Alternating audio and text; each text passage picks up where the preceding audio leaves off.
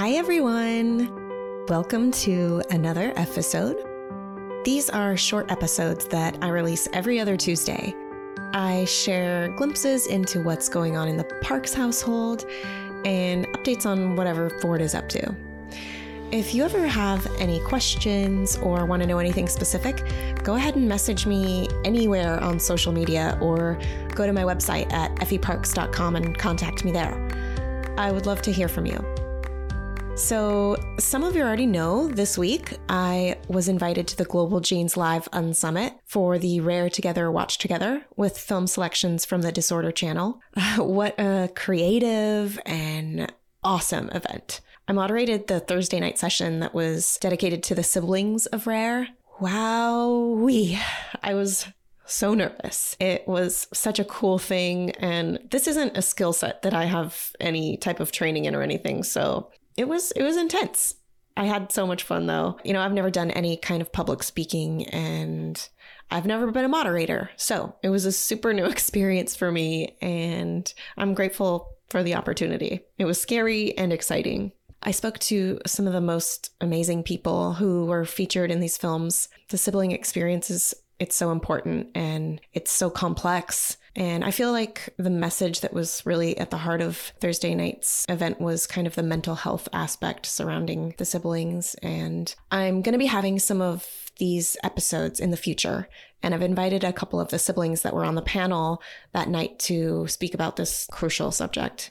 I know as a parent to a kid like Ford, all the hard things I do and all the emotions and stages of grief I deal with, no doubt will also be something that Esme's going to feel as a sibling. So I'm grateful to these young people who have the courage to share their insight and their experience through this journey so we can help support them and learn from them and, help the next kids going through all of this, maybe even just a sliver easier. So stay tuned for the next couple months as we have some really open and vulnerable conversations with a couple of these siblings. And this week, this Saturday after this episode comes out, I am driving all the way to Los Angeles, California. Ford won't wear a mask, and the airlines have a zero tolerance, no exceptions policy on the matter, even if it's a 4-year-old disabled child. So we are now taking the couple days drive all the way down to Napa. And no, I don't mean the wine kind. I wish I did. Someday I'll get a chance to go there.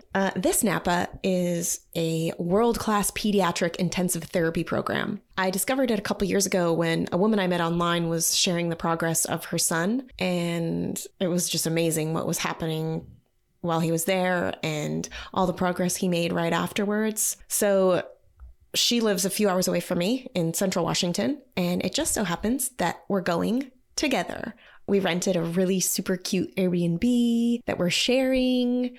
And, we haven't met each other in person.